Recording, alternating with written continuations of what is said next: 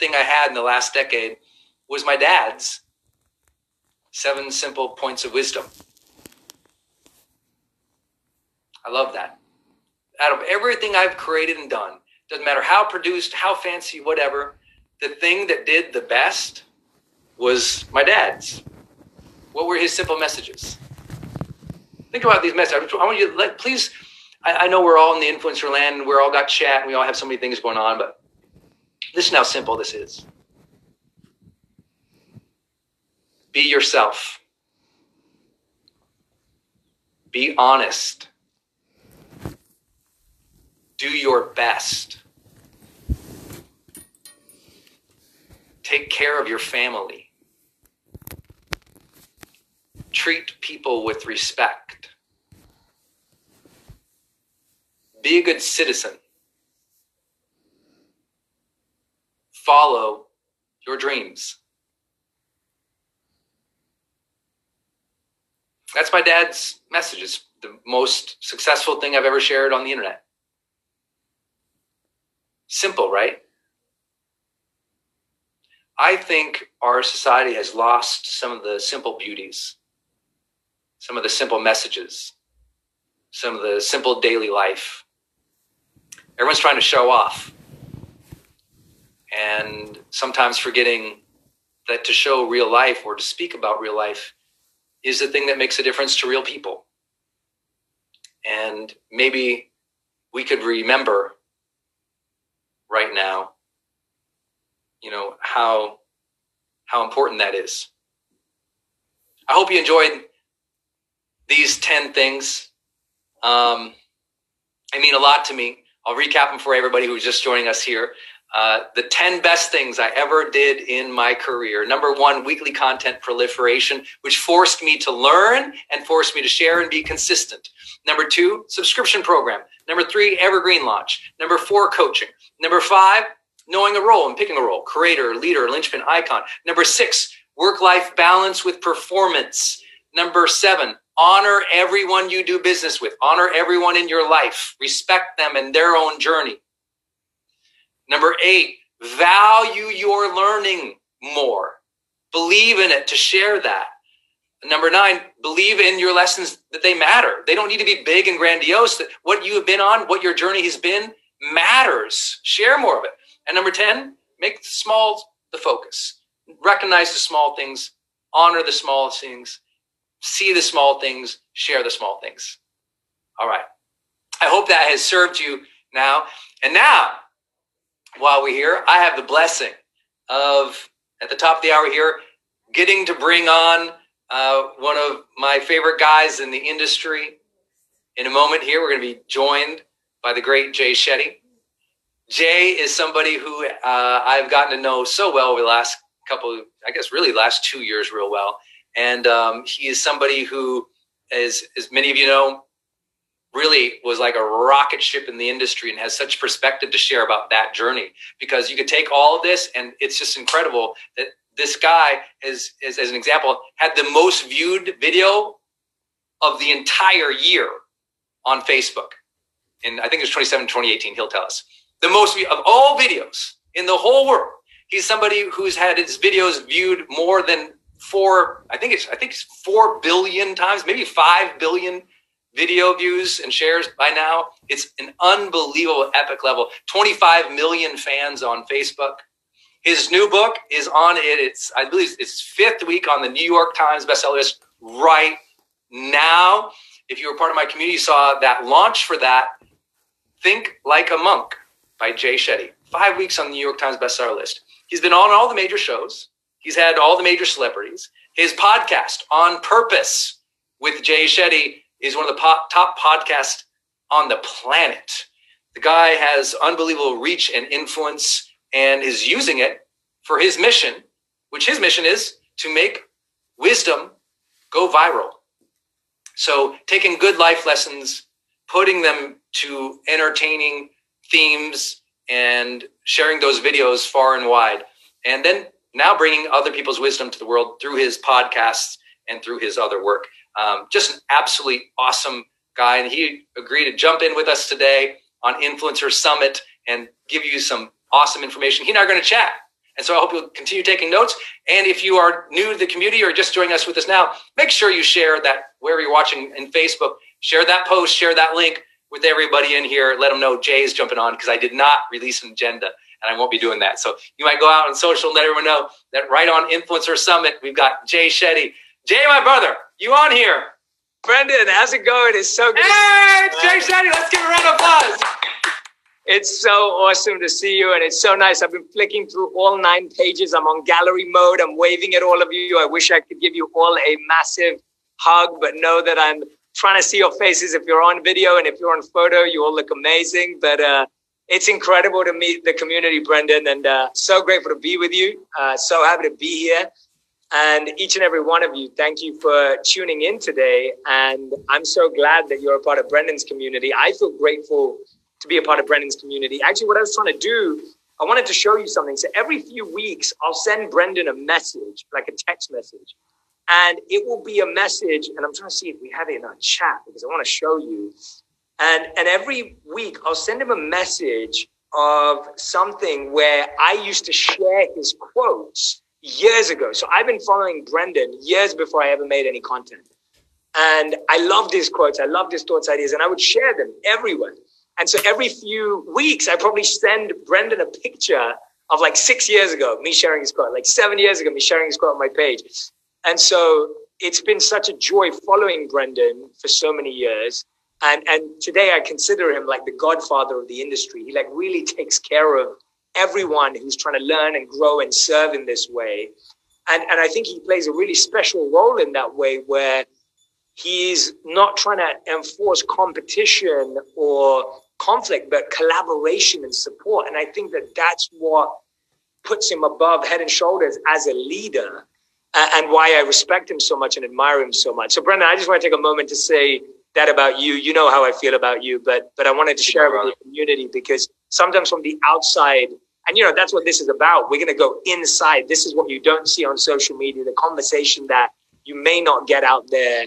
And so I think that's really important to know about Brendan, that he really is that for the industry, for the community, and everyone feels that way about him. And I definitely do. So thank you, Brendan. Thank you, brother. Oh my gosh, it's so good to see you. I know it's early over there, and we've got some special members here in Zoom, but most of the people worldwide are watching through our Facebook groups right now. Awesome. And which I know is one of your preferred mediums, because you practically broke Facebook, you know, when you came on. And was it 2017 or 18, the most viewed video of literally the entire year? We definitely had it in 18, and in 2018. I'm pretty sure we did 2019 too. So I don't know. That one wasn't verified, but I felt like we had it for sure. But yeah, it's been a fun journey, and it's been far beyond my dreams and imagination as to what any of this could have ever done. So I'm excited to share it with you and the community. Yeah. Well, first, I want to give a shout back to you too for, listen, very few people have ever figured out how to make something go viral on purpose. And Jay's now done it, you know, year over year at these extraordinary levels, but he's choosing to do it with what we would all, you know, relate to as like personal development, with real wisdom, with real life philosophy that is caring, compassionate, open, and really, you know, honors humans and our journey. And so I love you for that, man. And that makes such a difference. And this community also knows, I shared in the intro here, that I think this is week 5 on the New York Times of Think Like a Monk. Yeah, it's been incredible. And thank you for all your support, Brendan. Brendan was like, you know, there with me the whole way. I really felt loved and supported by him in launch week. I was nervous. Like we you know, it was the day before the book came out. And I was so nervous because I've never done this before. And I love that feeling. I love getting that nervous excitement feeling when you're doing something new. And yeah, it's been 5 weeks on the list, which has been absolutely amazing. It was, you know, #1 on Amazon across the world in every different country, which was amazing to see the international, you know, journey of the book. And I'm just so glad it's in like 45 languages at the moment. So it's just been mind blowing to see the love for the book. And I'm just so glad that it's serving people and supporting people right now, especially. It's so good. I showed it when I showed it online. I showed all the notes, and where I'd love to take this, Jay, is to some areas that we usually don't get to talk about, you know, in our influencer careers, some of our own doubts and our own struggles about that. And a couple of things I'd love to hit with you today is like, one, that identity part of what we have to do, where Jay's like me, had a job, shifted a job, and then, decides he's going to share about his journey, being a monk and the parts of his life where he did that and still works towards those things and has those experiences.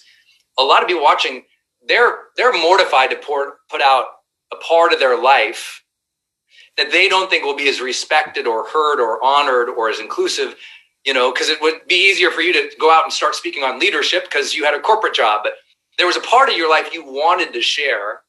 How do you find what that is you want to share and get over the worry that you're going to be perceived in a way that's less credible? Because a lot of people here worry about that credibility and the identity stuff. Yeah, absolutely. And that's a great question. And I think for me, the interesting thing was, Brendan, that when I began, I was more focused on the messages I believed in and the messaging than I was on me. And that helped me create a platform and a community and an audience talking about the things I believed in, as opposed to talking about my own life and journey. And I liked that as a starting point. I don't even think it was as intentional or conscious then. I didn't have the benefit of sitting inside a audience, in a community like this and having Brendan guide it. I wasn't joining an influencer summit. I didn't even know that existed at the time, and I don't think it did. And so this is such a great place to talk about it. But me, subconsciously and unintentionally, I made it about the messages and the stories I wanted to tell and not about myself. And so what happened is that as I started to create these videos and I was telling stories of people I was inspired by at the time, whether it was Dwayne "The Rock" Johnson or Will Smith, or whether it was talking about J.K. Rowling because I read her story and that brought tears to my eyes. And I wanted to start sharing things about people that inspired me. And I remember at one point I was listening to Steve Jobs' Stanford commencement speech. My daily ritual was to listen to that speech every single day. And I think I did it for 90 days to the point where not only did I know most of the words off by heart, but the words had actually gone into my heart. Like, that's what it means to know words off by heart. Like, it's in your heart. And I think that speech changed my life in a massive way. And so I made a whole video based off of Steve Jobs' work. And that was like my third or fourth video I ever created. So I was more interested in sharing messages and not me. And what naturally happened is, as the message took off, people then wanted to know about who I was and what my background was. And that's where I really shared where I had learned what I learned from. And where I learned most of what I learned from was living as a monk. And I had courage to share that because I could see people were resonating with the monk messages that I'd intertwined into these videos. And now I was able to share them in a real way through my own experiences. And the courage comes from really going through your experience. And the first thing I do is write down the top 10 things that have happened in your life, right? Make it really tactical. Write down what are the top 10 events. And if you can't do 10 and that's too many, what are the top 3 events in your life? Do 3. Let's start with 3. What are the top 3 events in your life or choices you've made that have been life transformational for you, right? Write them down. The second thing I want you to do is ask yourself, what did you learn from them? Like, what was the lesson that you gained from that moment? Can you articulate it in a way that you could share it with a friend or a family member and they would be able to understand it? Can you communicate it in a way that it will resonate with them, whether they've experienced that challenge or not? And the third thing you have to write is, what did you do to overcome it? What were the messages? What were the habits? What were the practices? What was the thing that helped you break through that in your life? And if you do that, that is a process of reflection that helps you communicate. Because this is a difference. There's a difference between reflecting so that you can overcome something. There's a difference between reflecting to communicate it. And what you're trying to do in this form is you're trying to become a communicator. And so it has to make sense to other people. And I want to end on this before we go to the next question, Brendan, or discussion point, is Ray Dalio, when he came onto my podcast, he shared this really powerful equation with me. And that's the equation that I'm using to rethink reflection. And he said to me that pain plus reflection equals progress. Pain plus reflection equals progress. And what's interesting about that is if you remove the word reflection, all you're left with is pain. And so a lot of us are sharing our pain. And so this is how I'm thinking about that equation. A lot of us are just sharing our pain because we haven't reflected on it to figure out how to communicate it in a progressive way. And so sharing your pain doesn't create an audience, a community. It may create a thread on social media where people are empathizing with your pain, but it doesn't help you create a community or a group or a program or a service for humanity. And so adding those 3 questions of reflection will change how you think about your pain. I love that so much. And it takes it from, just sharing for empathy to sharing for lessons learned, wisdom. And ultimately, I mean, the power of wisdom and the reflection that comes from that is healing. It is, the story, I think, the underappreciated story of Jay Shetty is his story is a story of betterment. It is a story of we can learn these things and feel better. We can learn these things and love better. We can learn these things and strive happier and healthier, because that health part of what you do is so important. And I'd love to talk with you about that, because Jay is in such rare air of achievement. And the people he gets to interact with because of his podcast and his work and his ability to reach people online, that he's witnessed what I've witnessed too, which is there's a mental health crisis in our influencer community, in the creator community, in the broader, honestly, landscape in which we even participate.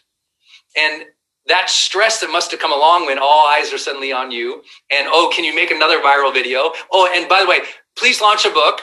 While you're transitioning with team members, while you're figuring out how do you deal with the enormity of the attention and the stress that comes with, hey, keep churning it out, Jay. We like some more, man. Absolutely. And the interesting thing is that the first time I felt that was when my first ever video went viral.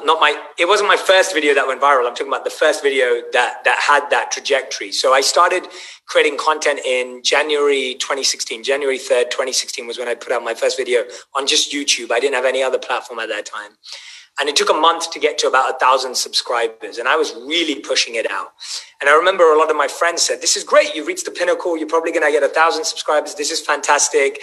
I was getting feedback from a lot of my family and friends saying, Jay, you talk too fast. The editing isn't great. The music's too loud. I was getting tons of that feedback in my first month of being a creator. And at that time, I was working a corporate job. I was finishing work at about 8 p.m., getting home at 9. And I was editing for 5 hours a day, 5 days a week to create one 5-minute video. That's 25 hours. Now, those are terrible odds. If any editor ever tells you that they're going to charge you for 25 hours, do not pay them. But I didn't know how to edit, and I couldn't afford to pay someone to edit for me. So I had to learn.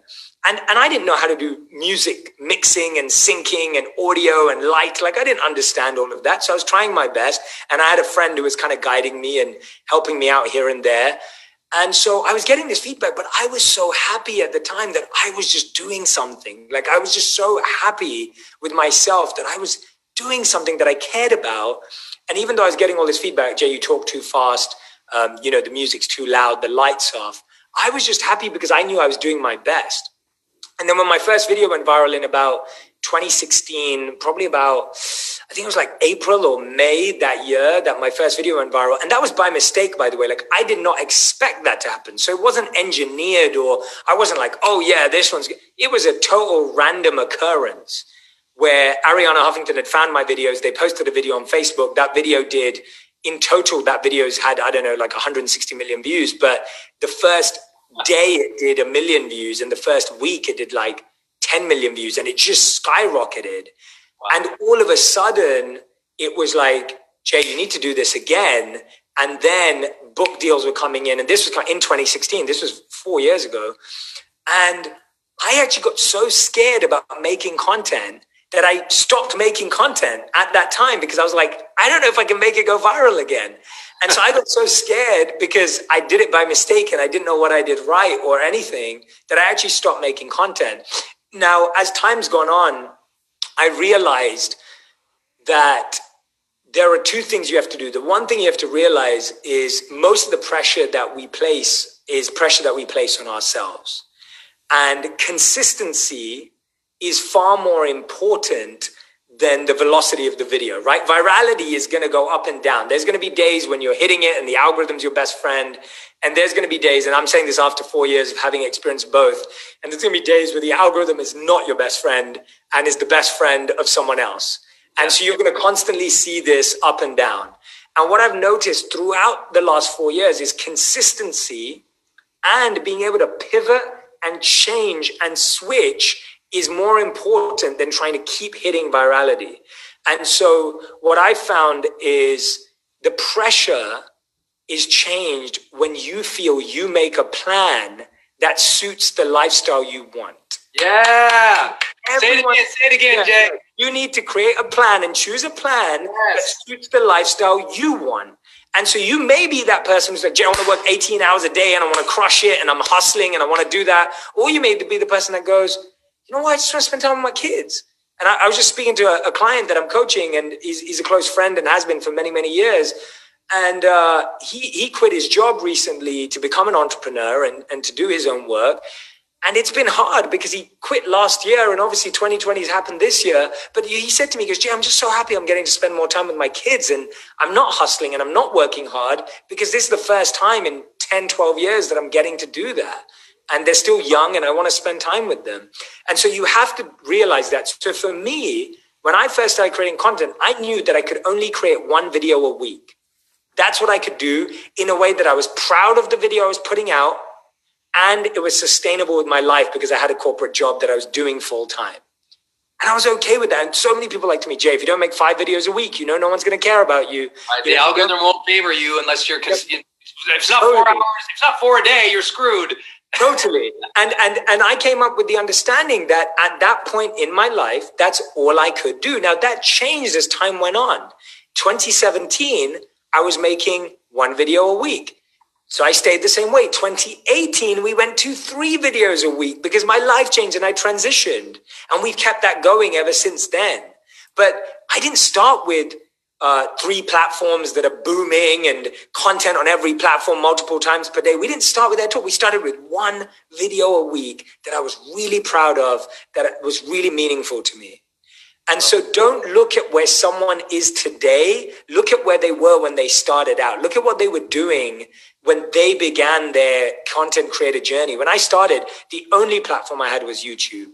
Then we added Facebook, and I only really started posting on Instagram in like 2018, 2 years ago was when we really got involved with Instagram. And now I'm far more involved with Instagram. I mean, we just launched TikTok, about 6 months ago. And so for me, it's like, you don't get pressurized with looking at what everyone's doing and think you have to do everything. And even a book, like I was offered a book deal in 2016. I wrote my book in 2019 and we obviously launched it 6 weeks ago.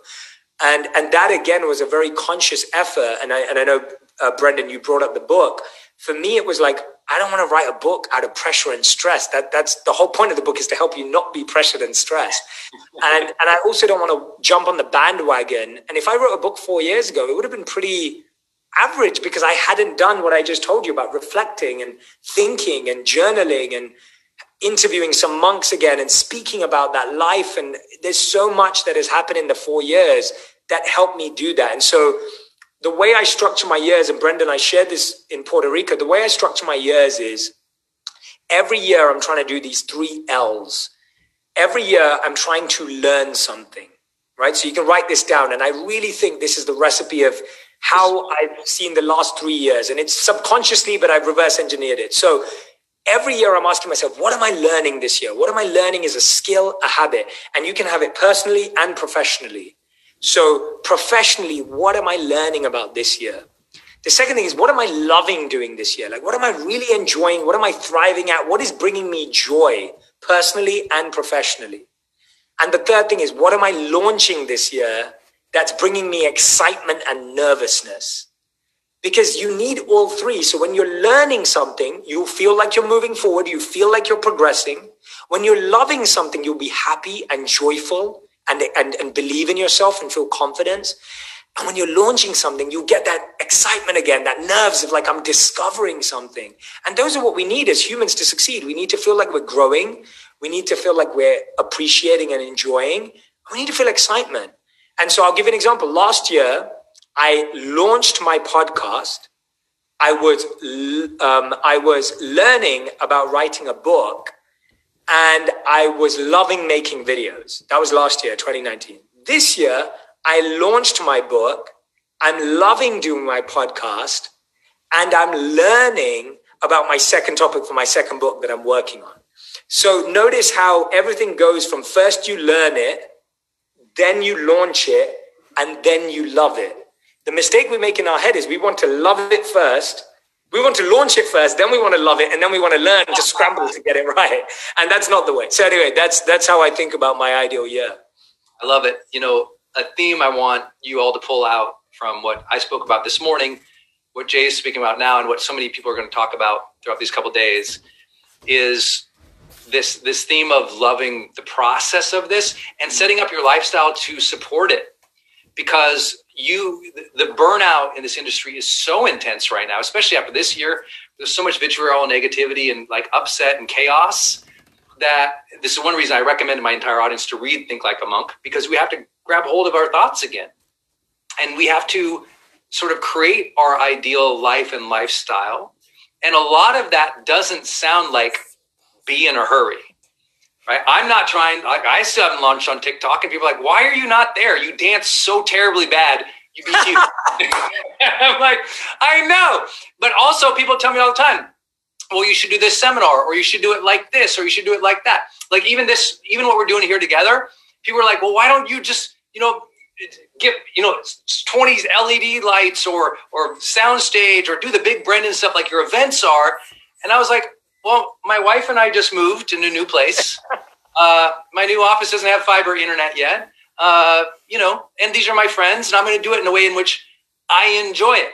Mm-hmm. And I think that is the key to longevity, is to truly enjoy this and make sure you force the blocks of time and effort and energy around that enjoyment. Meaning you have to, a little bit of that peaceful warrior or that monk that is so strong inside of what you want that all of that other stuff can't throw you off of your values and your genuine enjoyment of life. Yeah. Jay's a happy guy. Like I've been to his house. He's been around me and Denise and our family and our friends. We're pretty happy guys. We have a lot going on. We reach lots of people, make lots of money, and we're pretty happy dudes. I think that's an achievement. And I think the achievement flows from that, Speaking of achievement, Jay, I'd love to talk to you. I know this audience loves super tactical stuff. So two things I'd love to jump on. Maybe you can give like 3 things now that you have made so many videos go viral. What are some components that makes that happen? But then also, because you just launched a book and we've got tons of authors here, what are maybe 3 things you learned about launching a book? I think those 2 things are so tactical. Absolutely. So the first thing you want to do, and this is part of a course that I haven't yet put out, it's coming out next year. So this is super just for Brendan and Brendan's community, which I'm making on content creation, because I saw that so many entrepreneurs wanted to understand this. So this is, this isn't out there in a video anyway. I want to share it with your community. So there's 3 things when it comes to viral content: genre, role, and format. And I'll dive into each one. So first, let's talk about genre. According to the New York Times that did a study on virality, they found that there were only 5 themes in the world that go viral. And these 5 themes, and you can write them down, are adventure, comedy, emotion, inspiration, or surprise. I'll say it again: adventure, comedy, emotion, inspiration, or surprise. So adventure is someone bungee jumping or skydiving, right? That's adventure. Comedy, obviously, I don't need to explain it. Emotion is actually linked to the news. It's why the news goes viral, because you see something emotional, positive or negative, and it spirals out of control. Inspiration, obviously, do not need to explain it. And then surprise. a cat playing a piano or a dog reading a book, right? Like surprise, we see that. Now, the interesting thing about these 5 things, and this is what I understood about virality, is that it's not what genre you're in. It's about, can you make someone feel this emotion after they watch your video? So when someone watches your video, do they feel a sense of adventure? Do they feel like laughing? Do they feel negative or positive? Do they feel inspired? Do they feel surprise? There's a big difference between feeling and knowing. And most of us, when we make content, we're thinking, what do I want people to know after this video? Wrong question. The right question is, how do I want someone to feel after this video? Because if someone feels something, they will share it. They will pass it along. So good. If people don't feel something, if they just know it, if they're like, oh yeah, I know the 3 things I need to do to wake up better. Great. All right, I know it. But I didn't feel like doing it. I didn't feel like it would move me and that I have to share it. It didn't make me laugh. It didn't make me cry. It has to bring out an extreme emotion for something to become viral. Because why? Virality is based on sharing. The things that go viral are based on if people feel excited to share it. So I'll give you an example. And I'm doing this in a very analog way, but I think it's the best way to do it. So I want to show you a clip from my podcast that we posted the other day that went viral. And so it's one that I did not expect to go viral. And that is the true nature of virality. You don't expect it sometimes, but you gear towards it. So we shared a video of me interviewing my monk teacher from India. And so this video is looking for love. Oh, you're not going to, let me see if I can. There we go. Okay. Love is all about pleasure. But in response to your question on meditation. So why did it go viral? It has a really important, so this is the second part that I'm getting into. And we'll talk about format. The reason why the content, the genre went viral, it's a monk talking about love. And his message that we picked out from the podcast is super powerful. We also accompanied it with some really powerful emotive music. Is heightened, and when you hear him talk about love in such a sincere, pure, amazing way with the music, you're now drawn in to feel that emotion. Just to that video got 2.6 million views on Instagram, but it was shared 100,000 times. Like 100,000. Wow. And that was totally I did not expect it to do that. I was like, who's going to want to watch my monk teacher talk about stuff? But anyway, the point being that what you want to focus on is genre, and genre is all about feeling. Do not make it about knowing. So when you're writing your script, it's not about knowing. Second tip, what is your role in the video? And we'll talk about formats and editing and stuff, but what is your role in the video? So some people are great as the face of their video. Some people are writers. Some people are directors. Some people are videographers. Some people are editors. What role makes you crush it? So I'll give you an example. I had a friend who used to make videos, and whenever he was in the video, it wouldn't go viral. Oh, that's me. I'm not talking about you, Brendan. I'm definitely not talking about you. I gotta stop being in all my videos, Jay. What am I doing over here? Not at all. Not at all. And then there was, but whenever he was not in the video and he directed it and he wrote the story, it would go viral because that was his skill. That was his superpower. So he was, and you may be sitting there going, Jay, yeah, I don't think I'm good on camera. Like, I don't enjoy being on camera. I actually just hate it. And by the way, that can also be changed and learned. So what people don't know is I grew up as an extremely, extremely shy kid. I'm still very introverted in private groups and big groups. And my parents forced me to go to public speaking school from the age of 11 to age 18.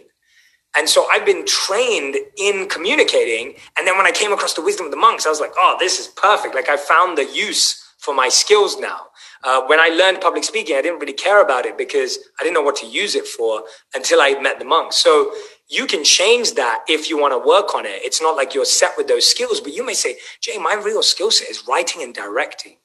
You want to play to your strength.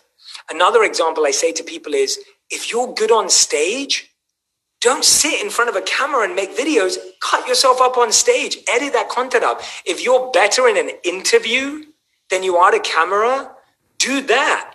cut up yourself in an interview and repurpose that and get an interview set up with a friend who interviews you, and you get to share your message. Some people flourish in the role of being an interviewee, and some people flourish in the role of being an interviewer, and some people flourish in the role of being on stage or being in front of camera. So we're not all 18 years old and great at holding a camera in front of our face and vlogging away. So it's so important to think about, what is your role in the video? You might be an incredible writer, and so your whole video is just text on screen. And people are just waiting to see the next line of the poem or the next line of your messaging, because you're just a phenomenal writer. And so don't feel like you have to become like everyone else, or don't feel like you have to do what everyone else is doing to succeed. You can be really successful knowing your role. And the format. Good. I'm literally writing this down, buddy, because and I hope everyone's capturing this distinction. So whatever you're capturing from Jay, make sure you're commenting down below so people watching it later can also capture some of these learnings in the replay, which will be up in the Facebook group. But this is so good. So make sure, give Jay a big thank you so far, because this is gold, man.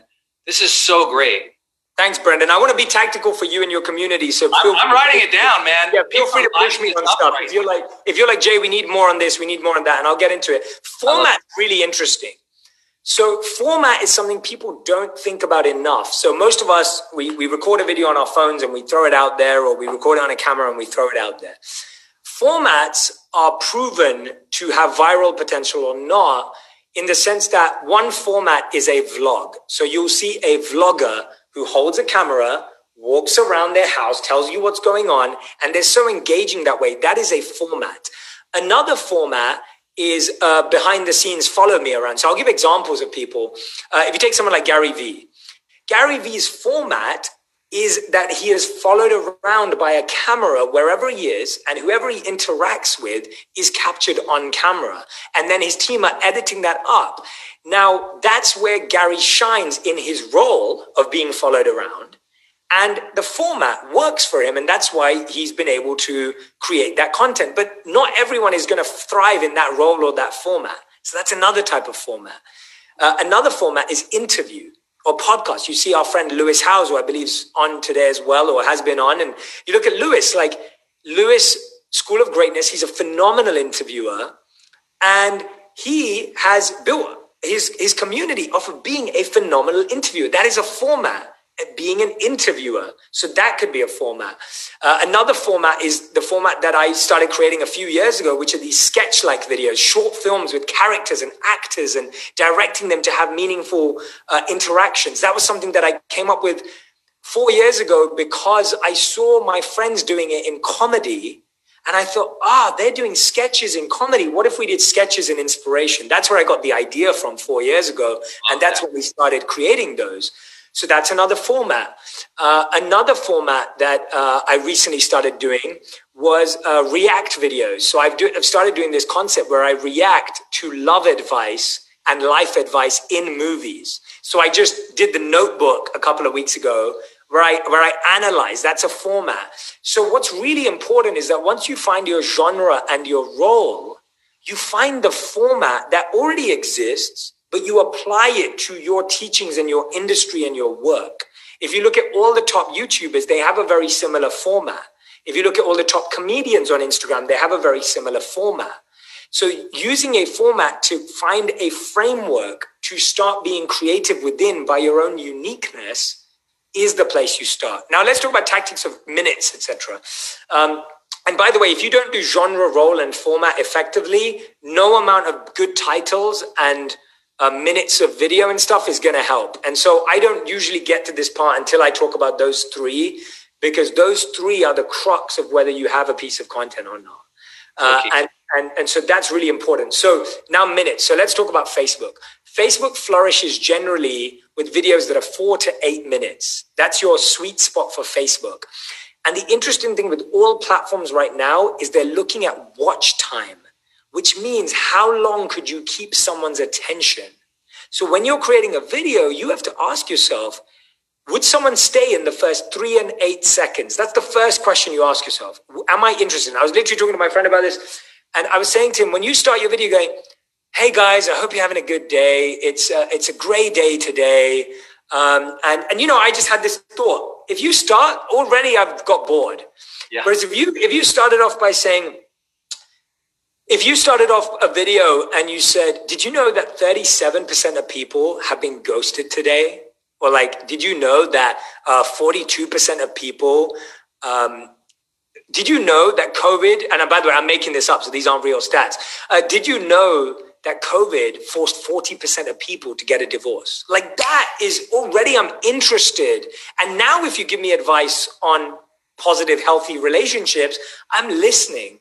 But if you started off by going, hey guys, so I've learned a lot about relationships in the last 12 months and I wanted to share it with you. It's like, I don't know if I'm interested or not interested. So that's the first question. Are you interested in the first 3 to 8 seconds?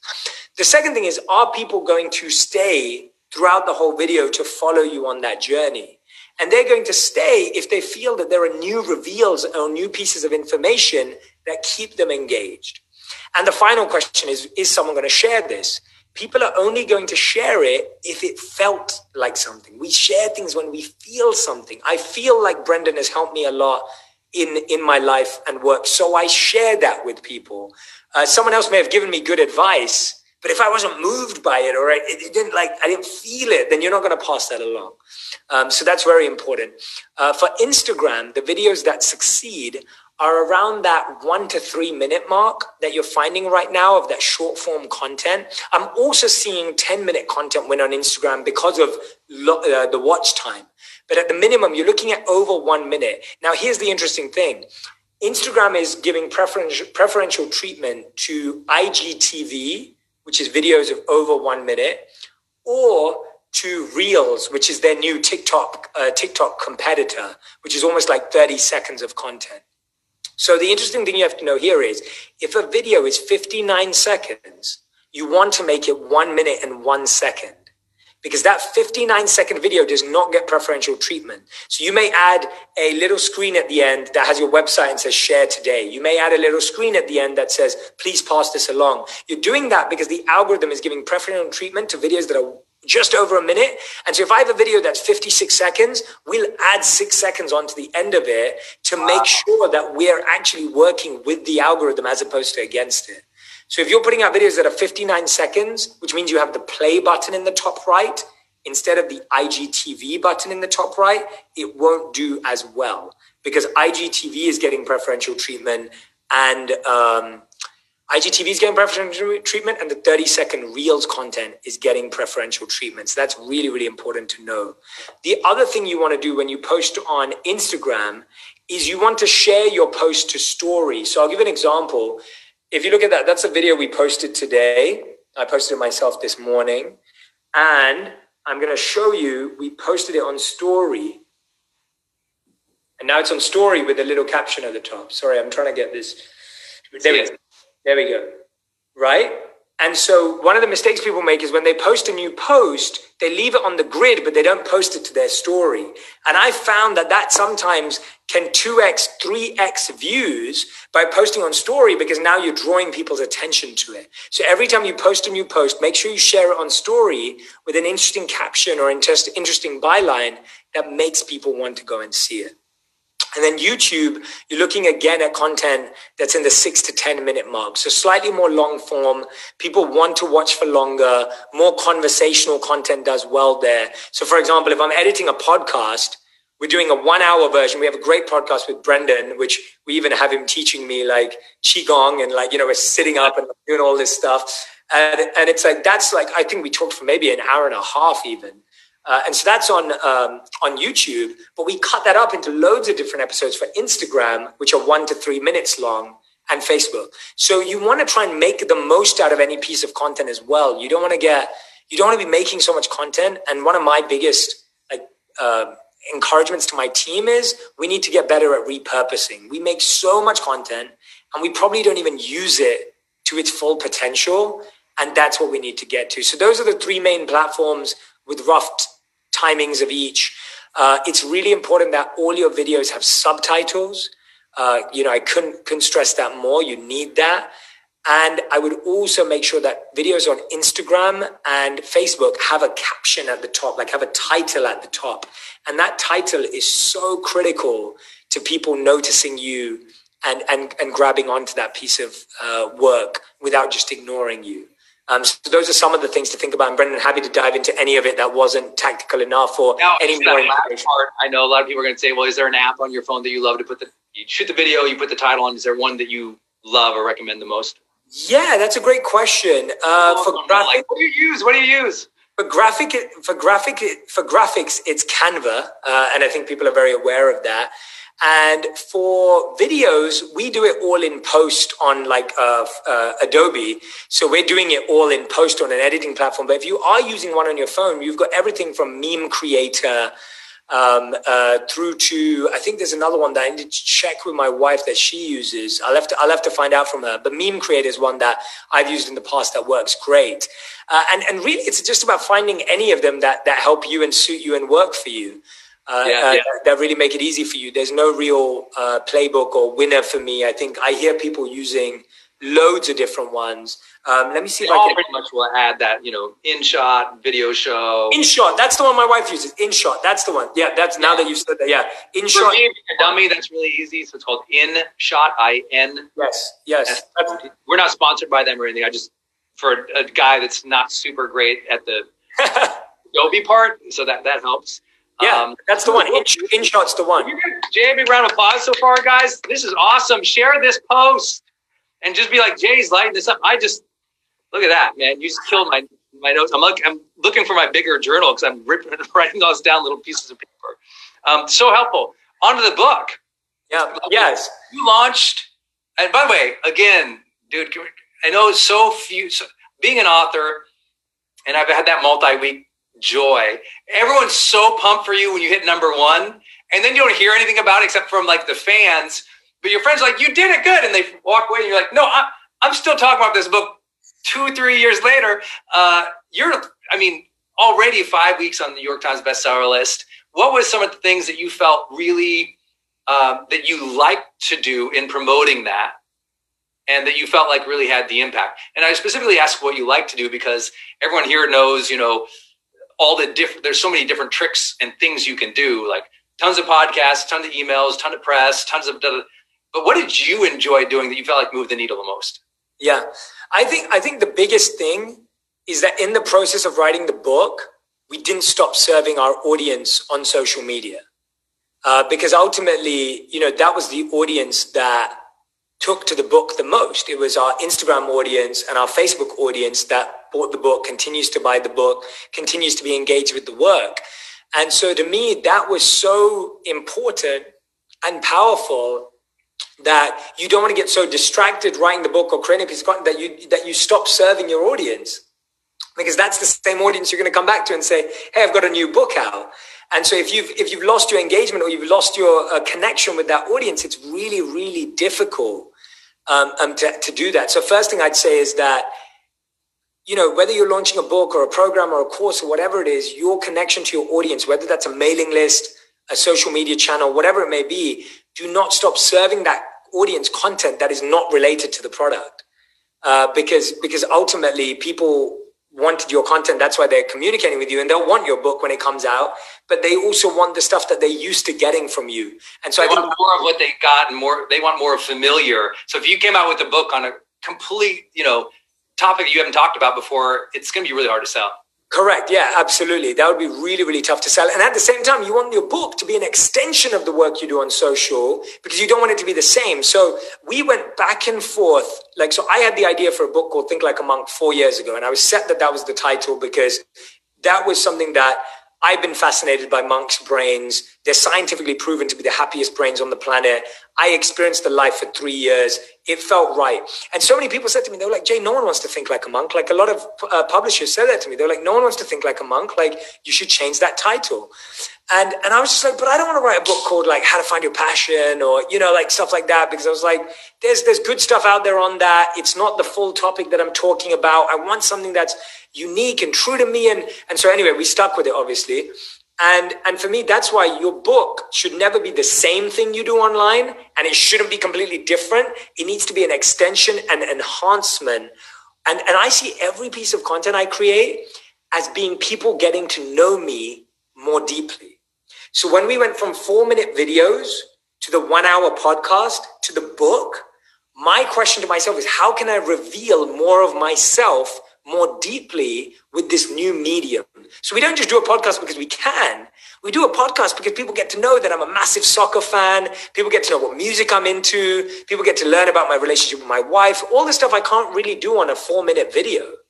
And with the book, people always talk to me, why haven't you told your full story? And I was like, the only place I can tell my full monk story and life story is in a book. And it's not a memoir, but it has biographical moments. So the second thing that I'd say, which really worked for the book, that I really loved doing, and this was some great advice that I got thanks to friend David Hollis, who I got introduced to at Brendan's Puerto Rico event that we all did together. And David told me that one of the best ways was to go live a week before the launch of the book every day and share my offering that I had for people that was linked to the book. So we created a free program that was, the 4 steps to thinking like a monk and discovering your purpose. And this was a free added bonus for everyone who pre-ordered the book. And that was something that Brendan had shared with me. You need to have that offering. And so we created an offering that we were proud of. And then David told me you need to go live every single day before your book launches, telling people that they'll get that for free when they buy the book or pre-order the book.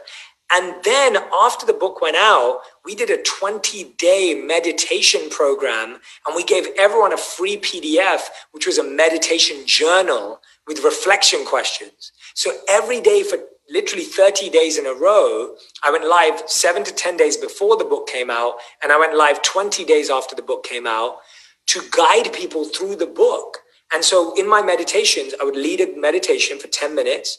I would read from the book, and I would guide people through the questions in the meditation journal. I loved that because it was the most intimate connection I had with my audience.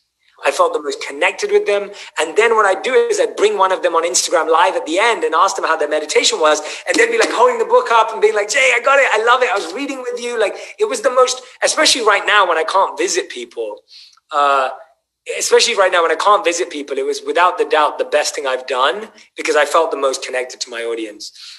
And my third favorite thing that I did with the book, and this was an idea from Lewis, and you can see here where collaboration is so important and asking people for their ideas is so important. You're going to have to do the work, but don't be shy of asking people who've done this before. And so Lewis said to me, he goes, you need to go into Barnes & Noble, see your book in the wild, and why don't we just sign a ton of copies and just leave them there? I was like, oh, that's a great idea. Like, I'm not going to get to see anyone and I can't do a meetup because of COVID. So let's try that. Now, an interesting thing happened. The first time we went to Barnes & Noble, what I decided to do was go live on Instagram and Facebook at the same time I went into store. So we went live on Instagram and Facebook. I was like, hey guys, I can't do a meetup. It's COVID. I can't tell you to come and see me, but I'm going to sign books here and you can come and pick them up later on in the day. Now, what happened is when I went there, the lady at Barnes & Noble at the front desk, she said to me, why don't you tell your fans that they can call and order the book and save it for themselves, or we can ship it in the United States. So I told everyone on Instagram and Facebook, I was like, guys, she just told me that you can call up. I'm at Barnes & Noble at the Grove in LA, and this is my local Barnes & Noble. We have 50 books available. You can call and they'll save you a book. Literally 2 seconds later, the phones went crazy. We sold out 50 books in 5 minutes and people saved them. So I was like, Barnes & Noble, we've got to do this again. And so I went back 3 times, and the next time they did 1,500 books, and we sold 1,500 books in an hour of people calling in. And then I took phone calls from people as well. So I started taking phone calls and talking to people, and people were like, Jay, they were like, hi, I'm inquiring about Think Like a Monk. I've been waiting for 45 minutes on the phone. And I was like, hi, this is Jay Shetty. How's it going? And they were like, oh, it's so fun. And it was just such a fun experience. And I had so much fun doing that. And so just going out there, and even though I couldn't go out there and I couldn't do a book tour and I couldn't do an event, like that was just, and I made a video on it. It's on my Instagram where it shows me going to all these tours and taking calls and everything. We made a little video. And it was just, so meaningful because I felt connected to people. And that's what I've been craving is, you can read reviews on Amazon and you can get all these numbers and stats. But when I hear someone tell me that the books helped them and changed their life, there's nothing better than that. And so those were three of the things that really worked. And of course, the social media marketing, the podcasts I went on, and all the stuff that Brendan said you already know. I was trying to give ideas that I think maybe people are less aware of. Yeah, and you enjoyed. And you enjoyed because... And I enjoyed. Yeah, that last one brought me... brought me more joy than anything in the world, because taking phone calls of people and like talking to them, I wasn't allowed to take that many because Barnes and Noble were like, it went a bit crazy. Like we had their phones just like going nuts. And so I couldn't take that many, but it was fun. Man, I just appreciate the insight you've been sharing and the spirit you always share it with so far, man. It's just so good. My last question today, and then we get to have Jenna will be coming on here at the top of the hour. Jenna Kutcher, who Jay and I both love. Jenna would be, just to hear what your advice would be to people as they're really trying to start and scale this, in that first 1 or 2 years versus when you get a little more evolved. Like, how do you think of that, that sort of procession, if you will, that progress? And what would your advice be on their own influencer journey? Yeah. The first thing I'd say is really work on your strengths and skills based on what role, genre, and format you choose. So if you're saying, Jay, I want to be in front of camera, go and get on camera training. Like, go and do that course, do that program, like go and do the work, because you're just going to be a million times better if you've had the training. If you're someone who wants to be on stages in the future, get a coach to teach you how to be great on stages. It's going to make a difference. I value coaching so much in my life. When I wanted to launch a book, I talked to everyone who had ever launched a book. And some of those conversations, by the way, were a waste of my time and didn't help me. But the ones that were helpful were the reason the book did so well. And so sometimes you are going to sit on 100 phone calls, and 75 of them are not going to teach you anything you don't know. But the 25 you do are just going to be life-changing. And so it's so important that you get coaching. I am such a big proponent of coaching, because if I want to do something, I'll give an example. January this year, I was asked by Sony Pictures to be in the trailer for Bad Boys. And they said they wanted me to do a life coaching session with Will Smith and Martin Lawrence. And the Smith family are friends, but I'd never done something with them professionally.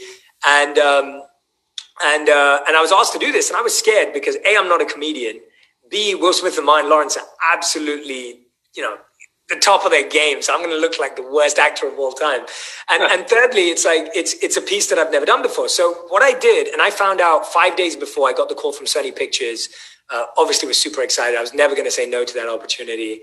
And I spent the next 5 days, I called up all my friends and asked for acting coaches. And I went to acting coaching every day for 3 hours a day. Nice. And it was just like, because I was like, I don't want to walk in there and not feel confident that I know my lines, I know what I'm doing. And it was the most fun thing. It was so fun. And so first thing is, whatever skills you think you need to have on your journey, go out and get them and work on them, because there's no substitute for that.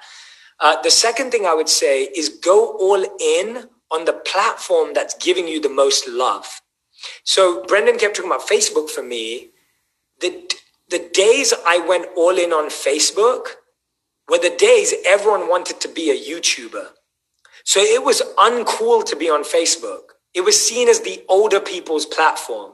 It was seen as the platform that was for people who've kind of like, who aren't real creators or the cool kids of today. But Facebook was where I was seeing the most traction. And by the way, we still have 3.5 million subscribers on YouTube too. But the point is that Facebook was the algorithm, the platform, in terms of when I posted a video, the community, I could see that that's where my content was resonating.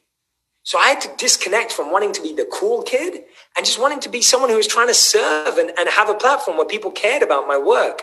And so we went from 2 million to 28 million people on Facebook in 1.5 years, literally 1.5 years, because that's where the love was. And by the way, at the same time as Facebook grew, YouTube grew from 80,000 to 3.5 million. So the proportion wasn't the same, but I went where I felt the love. And too many people are trying to be everywhere, or they're trying to be where they think it's cool and relevant to be. You've got a platform. You may win on LinkedIn. You may win on TikTok. You may win on Instagram. Don't go with the trend of like, oh, Instagram's the hot one now. TikTok's the hot one now. YouTube, it's like, there's always going to be a new hot one, but where is it where you're hot? That's the question you should be asking. You may be hotter on a podcast than you are on any of these platforms. And so notice how I go platform by platform by platform. I have never tried to dominate all platforms at the same time. When we figured out Facebook, I moved to Instagram, and I've been focused on Instagram for the past 2 years. It's the platform that I spend the most time on. And we've grown from 2 to 7.2 million in